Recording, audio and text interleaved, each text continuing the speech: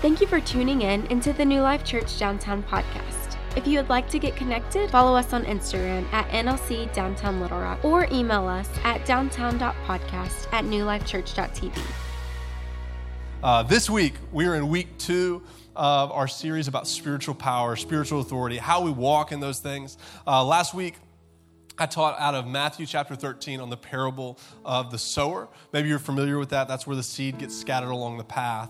And there's 4 types of soil. There's the hard ground, and it represents the hard heart. This is the heart that doesn't accept the word. There's the shallow ground. That's the shallow heart. That's the one that accepts the word with emotions, but there's no depth. God's called us to go deep. Amen? So he wants to soften our hearts. He wants to deepen our hearts. Then there's the crowded soil. That's the crowded heart. That's the one where there's different competition for our affections. Does that resonate with anybody? Like you love Jesus, but you've just got internal competition. And we talked about how we can pray through that. We've all got that. And then there's the fertile heart. That's the goal. That's the place where God's word grows and it moves in power in our life. Amen? And so last week we talked about the power of hearing the word, letting it take root. This week we're going to talk about the power of obedience. Everybody say obedience. I think I wrote 5 sermons this week preparing for this. And so there's a lot of ground that I'm not going to be able to cover. I wish I had an hour and a half, but some of you guys are like, I'm glad you don't. And so I got a half hour. And so we're going to get into some of it. This is not going to be an exhaustive covering, but I'm going to try to do my best. But my core belief when it comes to obedience is that obedience to the word of God brings us as humans into our fullest potential. Everybody say potential. God has a plan for us. He has a way that he wants us to live. And there's a quote that I heard earlier this year as a book that I read. It said, rightly ordered hearts lead to rightly ordered lives. Rightly ordered hearts lead to rightly ordered lives. That means that our affections, the thing that we desire, come in line with the way that God has designed us to live. And so there's a lot of different perspectives when it comes to obedience, okay? There's the moralistic perspective, which says if I do right, therefore I am right, okay? There's the secularistic perspective that says, hey, if I have the right character traits, therefore I'm in the right place. But then there's God perspectives that says, hey, we're unable to live up even to our own moral code.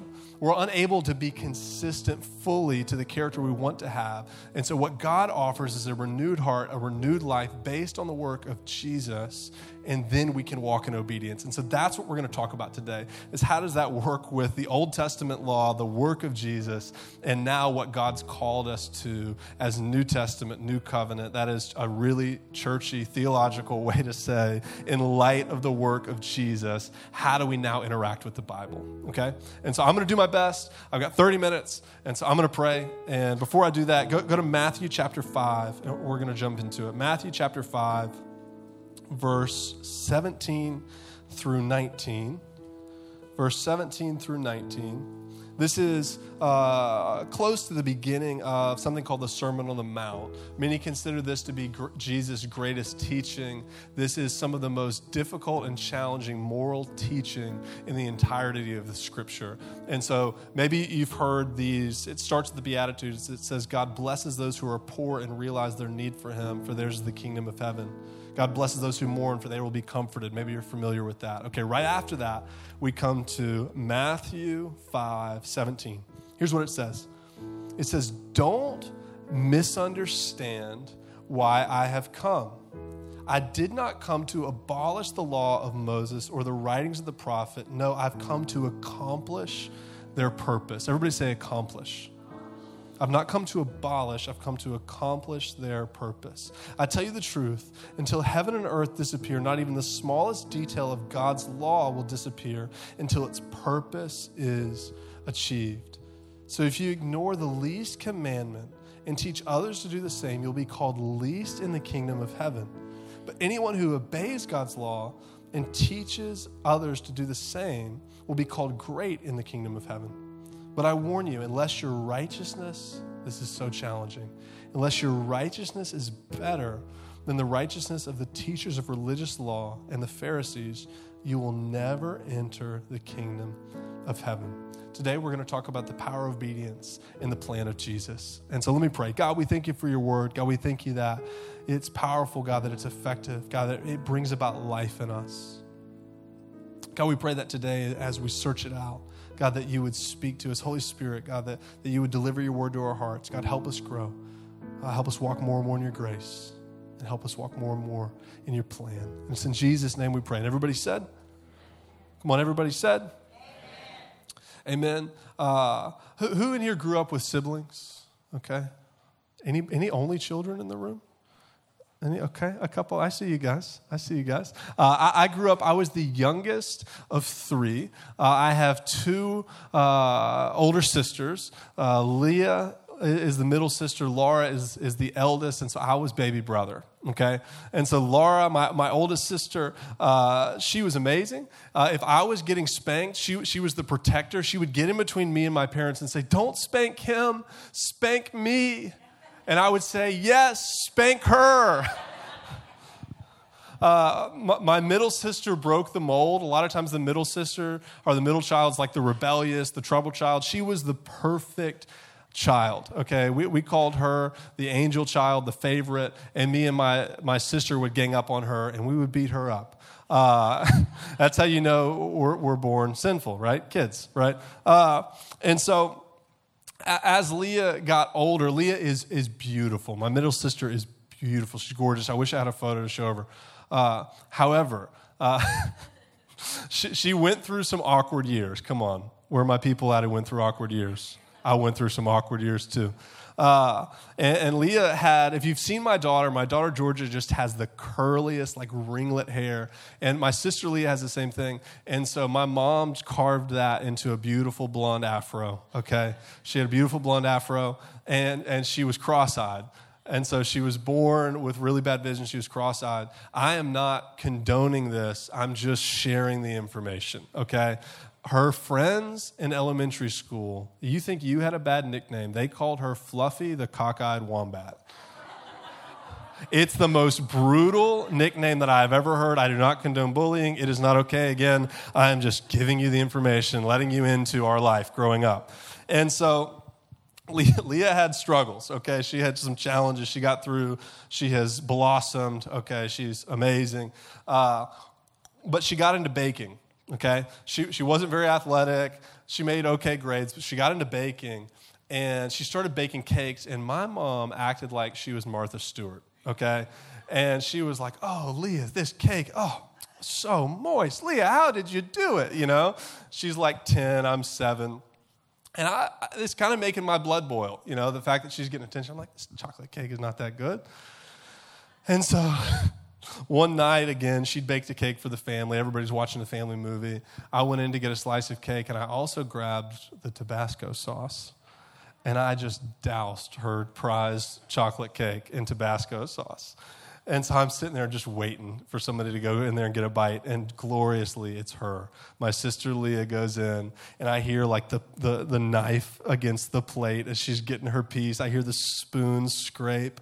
I hear, you know, she's taking a bite, and I hear tum tum tum tum tum, because she's turned on the stinking water. You know, she's gulping water down. Okay, she's just gotten a mouthful of chocolate cake and Tabasco. I have ruined her cake, and I'm gleeful. I'm laughing so hard I fall out of the recliner, you know. And then my mom gets a hold of me quickly, and she doesn't beat me within an inch of my life, which I did deserve. She brought me to the kitchen table. She put the entire chocolate cake in front of me, like the scene from Matilda. And she tells me I have to eat the entire thing. 3/4 of this full cake is left. I'm crying. I'm sorry. I can't do it. I probably ate half this cake. And so she left me there for 2 to 3 hours. She would not let me leave the table. My mom is a savage, okay? Like, my mom is not messing around. And so finally it was like 10:30 at night. And she's like, are you sorry for what you did? I said, yes, I'm sorry. She's like, if you ever do it again, I'll kill you. She didn't actually say that, but that's what I heard, you know. Y'all, Christians are good at ruining things, right? We're good at ruining things. We love to criticize companies who don't hold our ethics, and we try to hold them to our ethical standard. I also think that we have this propensity as human beings to move towards being religious with anything that we do. When you look at the plan and the way that God designed the Scripture, He designed it to bring life, but so often that's not people's experience when they interact with us and we talk about the ways that God would have us live. And I believe one of the reasons for that is that we try to put ethical standards on people who don't believe the same way that we do, who don't want to be like Jesus, but then we try to force them to act this way. And I think one of the number one areas where we as Christians have ruined one of the ways of God is in the area of obedience. We have taken something that's supposed to be for our liberty and we've turned it into a chain, something that binds people. We've made it a chain, not a way of life that liberates. And I genuinely believe that following the ways of Jesus brings about the ultimate experience of life that someone can have. Now, I'm not talking about necessarily wealth. I'm not talking about not having problems. I'm talking about having a rich and congruent inner and outer life. What do I mean by that? That means that who you are on the inside, you don't have to pretend that you're not that. You can find security in the person of Jesus, and then you can live out of that, and you can find freedom, and you can find hope.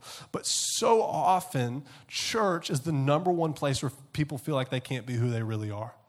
If you read the Scripture, Jesus was surrounded by people who were rejected by the religious elite, but who were loved by Christ. And what's interesting is every time he interacts with these people that the religious people didn't want to interact with, those people accept the call to obedience and they try to walk out the ways that God would have them live. Y'all, there's story after story of people who are prostitutes, people who are the lowest of society, who God restores their life through the work of Jesus.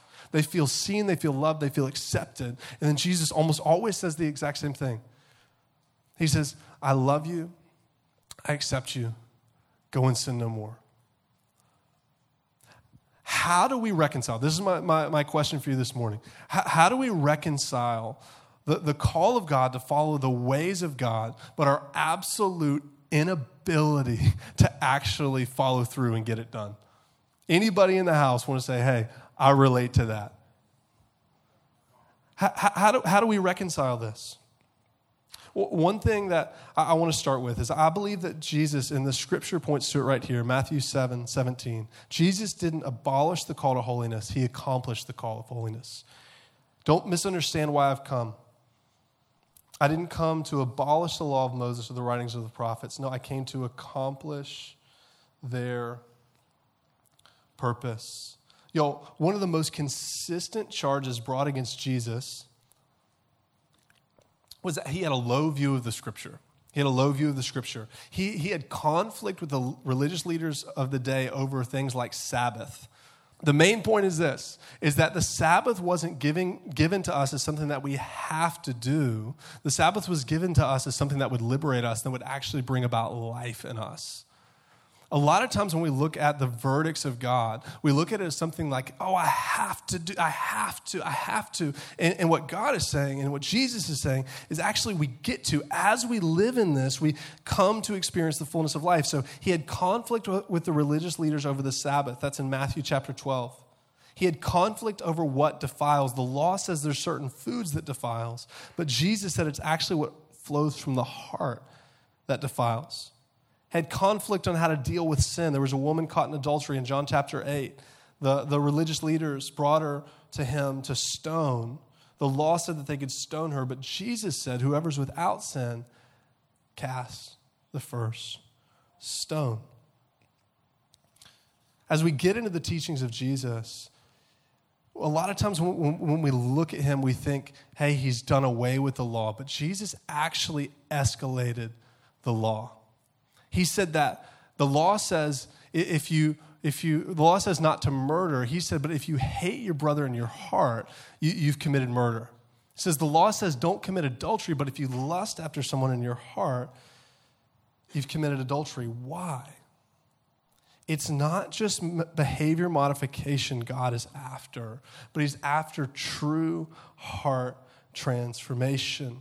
God doesn't want us to just aim at the minimum. Y'all, listen to me. we could come up with a list of rules and laws and ways to keep them, and then additional rules and laws to help you not fall into those different sins. And we could say, hey, all of you guys have to follow these things. But here's what we know from history. This is what the Jewish people did. This would not actually change your heart. You would just start modifying your behavior. God is trying to get at something deeper. This is the work that Jesus came to do. He said, I didn't come to abolish the law, but to fulfill the law. Let's talk about the law a little bit. I find that this is one of the most misunderstood areas of the Scripture for Christians, even for myself. This is something that, as I've walked, as I've studied, the light bulb has come on. I want to share with you guys some of the things that I've learned. Michael Monroe, you back there? Will you stand up? Y'all look at Michael. What do you notice about Michael? Let's see your arms, your neck. Take your shirt off. No, I'm just kidding. Michael is covered head to toe in tattoos, right? But the Scripture says that the people of God are not to get tattoos. So how do we reconcile? I have one of my ribs. Don't ask me what it means. Don't want to talk about it. I got it when I was 18. How do we reconcile that there are certain things God's called us to do? Women, I noticed that a lot of you in the church don't have your heads covered. All right? We're going to talk about that afterwards. Why are there certain things in the Scripture that we keep and that we teach, and other things that we don't? It's because there's distinctions in the type of laws that God gave us. There's something called ceremonial law. Ceremonial laws, these were laws on how we were to do sacrifices, how we were to approach the holiness of God. And so God gave us different sacrificial rules and different sacrificial things that we were supposed to do. But y'all, Jesus fulfilled the ceremonial law. Let me read this to you in Hebrews chapter 10. It says, under the old covenant, the priest stands and ministers before the altar day after day, offering the same sacrifices again and again, which can never take away sins. But our high priest, that's Jesus, offered himself to God as a single sacrifice for sins, good for all time. Then he sat down in the place of honor at God's right hand. So we're no longer bound to certain ceremonial laws. If you go and you look at the New Testament, there were certain ceremonial things that the apostles, from Peter to Paul to different teachers, would say, hey, these are the things that you don't need to do in your community. There were certain things that were happening in specific communities. And so our job, as we look at the law, is to say, is this a moral law? The moral law of God stays consistent. Or is this a ceremonial law? Or there's a third type that we as Protestants have come up with to delineate. It's the civil law. Everybody say civil law. So civil law was laws that they came up with for them as a nation. Remember, God created the nation of Israel to be his people, and so they had civil laws to help them stay in line with the moral edicts of God. Here's what this would look like with the civil laws. It would look like us saying, okay, since they do this over in another country, we here in America are going to try to force these exact same laws in place. Does this make sense? So you have the ceremonial law. This is the ways that we become right with God. You have the civil law. This is like governmental organization. But then you have the moral law of God. The moral law of God is perfectly summed up like this. Love the Lord your God with all your heart, soul, mind, and strength, and love your neighbor as yourself.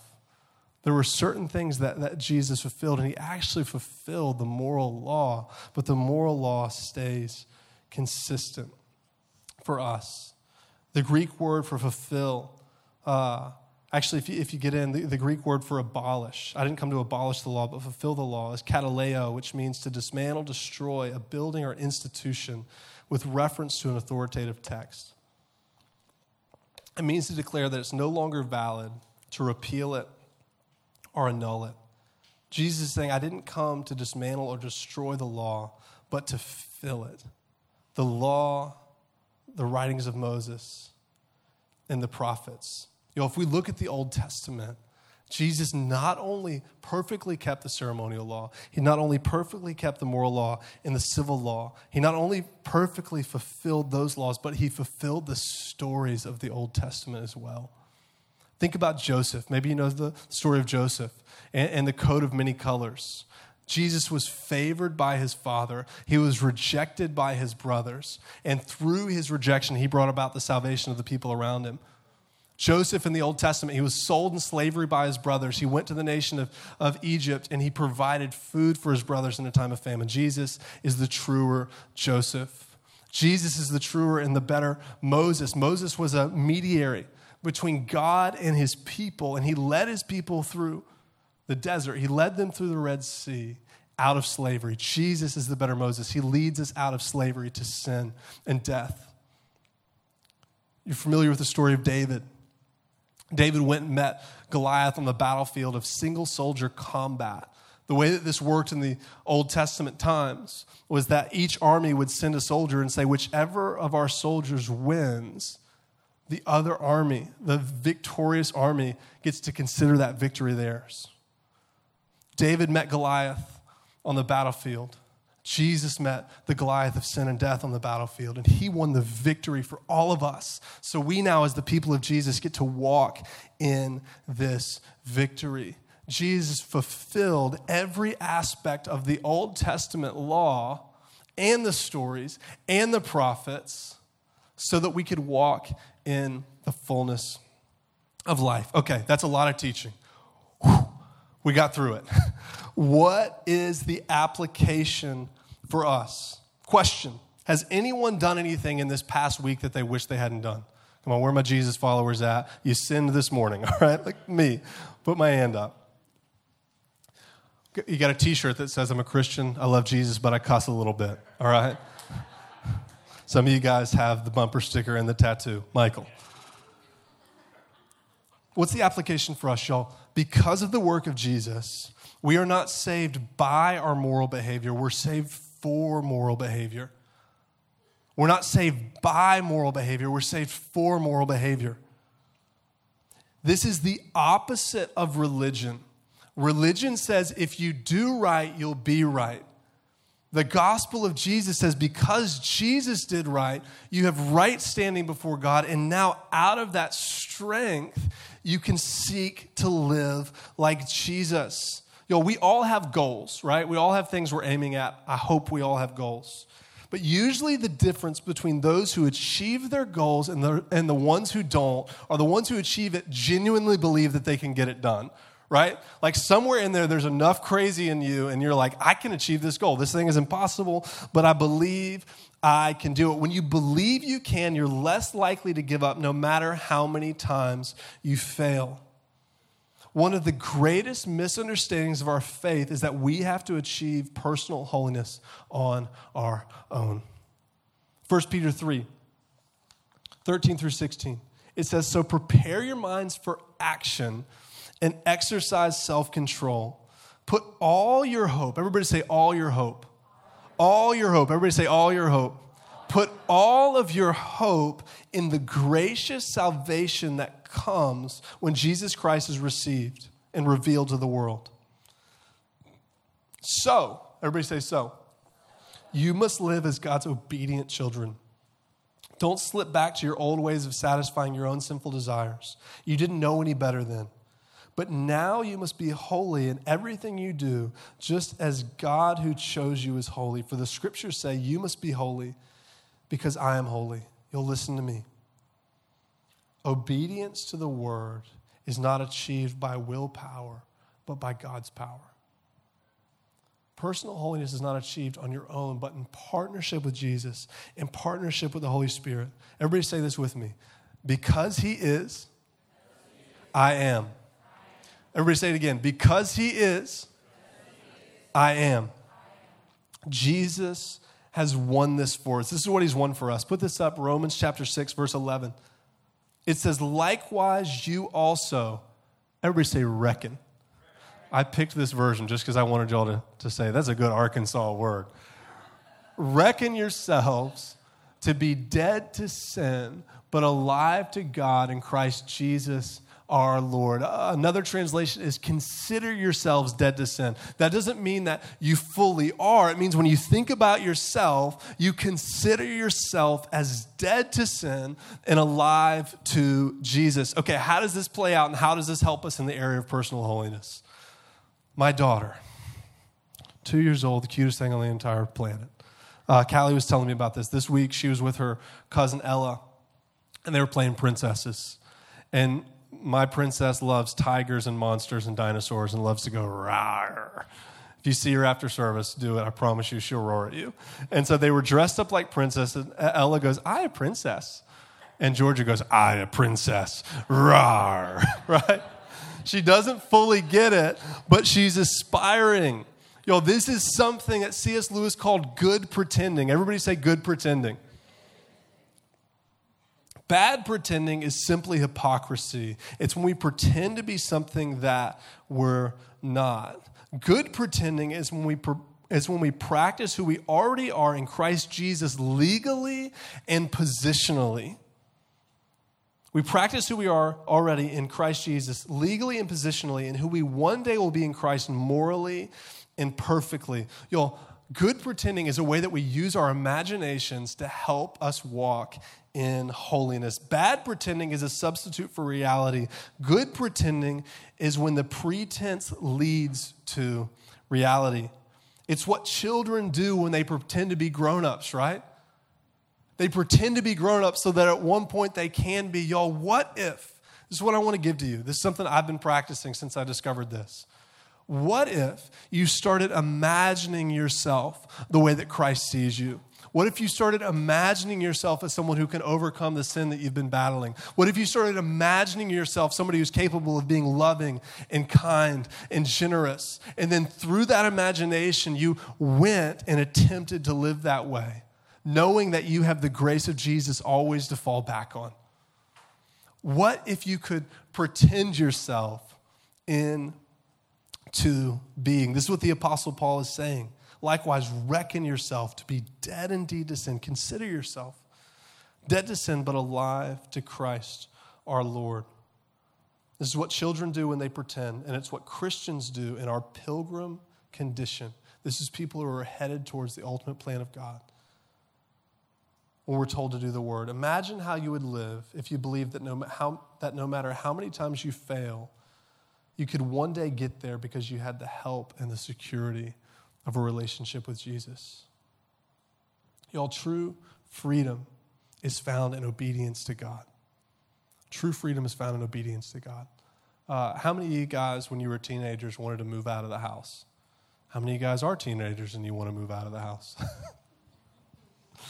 I moved out when I was 19 so I could have more freedom, right? I said to my family, I need more freedom than you offer me here. I want to honor more than you want me to honor. I need to get out of here. I want to live more completely. I want to live more honestly. I want to get out of the house. That is not what we say, right? But how often do we run from God because we convince ourselves that we will find more freedom away from Him? But what we know this in our secular society, we know this within our own hearts, is that what we aspire to be is somebody who's honest, who's open, who's who they truly are. This is what Jesus offers us. When Jesus said He didn't come to abolish the law, but to accomplish the law, He did that so that we could walk in this fullness, so that we could walk in this full freedom. He is, therefore I am. Say it with me. He is, therefore I am. Where's all this going? Got a couple minutes left. Our appetite for obedience, and man, I wish I had another hour because this is so fun. So you're just going to have to keep coming in future weeks. We'll talk more about this. Our appetite for obedience is directly correlated to our view of the Word, to the Word of God. This is the place that we learn the edicts of God, the way that we should live. Let's just assume for today. I don't know what you believe. I don't know where you're at. Some of you guys, you may be in here and you're like, dude, I have no interest in the Scripture. But let's assume. This is my challenge for you this week. Let's assume that what it says is true and that in it are the secrets to living a full and fulfilled life. Let's not put the Scripture on trial, but let's allow it to put us on trial. Are we who we want to be? Does the Bible hold the keys to life? Jordan Peterson, some of you guys maybe have listened to him. He said this. He said, we can't write off the Bible as a list of unimportant stories, but as a book which holds the answers to the keys of life. My last point is this, is the Word is the filter for our formation.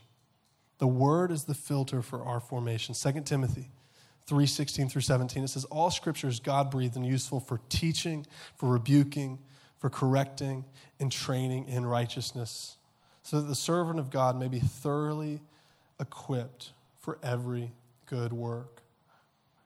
Teaching, it reveals to us the new possibilities of life in the kingdom of wholeness in the life of Jesus. That's what it teaches us.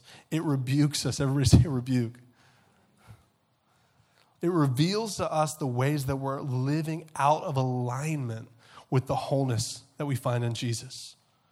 Correcting, this brings us back into alignment with the wholeness we find in Jesus. And then training. So the Word of God is useful for teaching. That's showing us the possibilities. For rebuking, this is showing us where we're out of alignment with the wholeness of Christ. For correcting, to bring us back into alignment. And for training. Has anybody been to Costco yet? Couple hands. I haven't been yet. Y'all ever seen a Costco strawberry? They're the greatest strawberries in the history of strawberries. They're the size of baseballs. There's no soggy spots. I don't know how Costco does it, but I'm in. All right, I'm in on a Costco strawberry. You know, what God wants to do, when you see a Costco strawberry, that is the fullness and the embodiment of all a strawberry could ever be. What God wants to do in you through the aiding of the Holy Spirit, through the guide of the Word, is He wants to bring you into the fullness of life for what you could be. Y'all, for me, so often, I'm like a great value strawberry, okay? When I look at myself, I'm like, if Dollar General stole strawberries, that'd probably be me. But God, what God wants us to do is God wants us to help us walk into the fullness of what life can be. This last word, training, it's pedia. That's the Greek word for the overall process of growth in a Greco-Roman child from birth to adulthood to a place of full formation from the training of a parent or tutor. Another translation for this word is verse 17, so that the servant of God may be thoroughly equipped for every good work. Another one is that so the servant of God may be complete in Christ for every good work. Oh, listen, this is my encouragement to you. I know we covered a lot of ground. We had a lot of different ideas. Obedience to the ways of God will bring us into the life that God intended for us. Obedience to the ways of God. This is what I want to submit to you. This is what I found in my life. I am not able to do it. I'm not able to do it. But Christ has. And Christ has given me a position with God, and He's given me an inner value system. Listen to me. He's given me an inner value system that says I am not defined by my own ability to live up to my own moral code or other people's moral code, but I am defined by my full and complete relationship with God through the finished work of Jesus. And so when I come to church, I just want you to hear from your pastor, from me. I don't stand there and think, I am so righteous, surrounded by all these sinners. I can't wait to get up here and teach them the word. I stand there, I say, thank you, God, that you sent me Jesus who died on a cross that I deserved so that I could sit here and have peace with you and that I could continually grow and I could reckon myself, I could imagine myself somehow like you, who I'm so far away from, but I have faith that one day God will bring me to the fullness and the completeness and the maturity in Jesus. Y'all, this is our hope no matter what you've done in the past, that God wants to grow you, that God wants to equip you, and God wants you to walk in the fullness of life. So why is this important? It's important for your experience of life, but it's also important for the testimony that we give to the world around us. A guy named Leslie Newbegin, he said this, he says, we must live in the kingdom of God in such a way that it provokes questions for which the gospel is the answer. Y'all, God would have us be transformed in such a way, be so full of honor, be so full of joy, be so full of love, that the world around us would beg to know, what is it about you? And we can say, I know someone who knew everything that I ever did, and he loved me anyway, and his name is Jesus. And I'm walking through life with other people, and I'm trying to be like him. And I can invite you along the way. But the problem is, y'all, so often our world is not asking for an answer for the hope we have. Because we get caught up in religion. We get caught up in religious ideas. Instead of recognizing, man, we are lost and we're broken without Jesus. But we're going to still aspire to be like him. And so I wonder, is there any area in your life? I want to do a few things. Just do some soul searching. Is there any area in your life where you need to get back to good pretending? Like an area you've been fighting, a mindset, a sin, something you know God's asked you not to do. You need to take some time and just imagine and keep fighting with him. Keep leaning on his grace.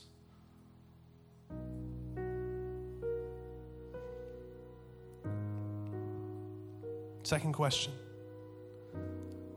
Are there any areas where you've just let posturing and hypocrisy, like nobody really knows who you are? And maybe everybody around you thinks you got it all together, but you don't. And you love Jesus and you know Jesus, but you're really not able to lean back into that grace. You're doing the bad pretending. Maybe you need to let somebody in on it. The third question I've got is what's your view of the Word of God? Do you believe it can bring you life? Do you believe it can bring you hope? Here in a moment, we're going to sing a song. My friend Rico, wherever he's at, is going to sing it. And there he is. Hey, Rico. It's a song called The Pride of the Father. Y'all, we do not walk in holiness. We don't walk in obedience from a place of our power, but we walk in it through God's power. And the only way to do that is to really believe he loves us, to really believe he's proud of us. So I just want you to take some time and reflect and ask yourself two questions. God, what are you saying to me? And what are you asking me to do about it? Hey guys, Pastor Bronson here. Just want to say thank you for listening in. Our hope and our prayer is that this podcast equips you on your walk, your journey with Jesus. And so please like, subscribe, share, help us spread the word. We love you.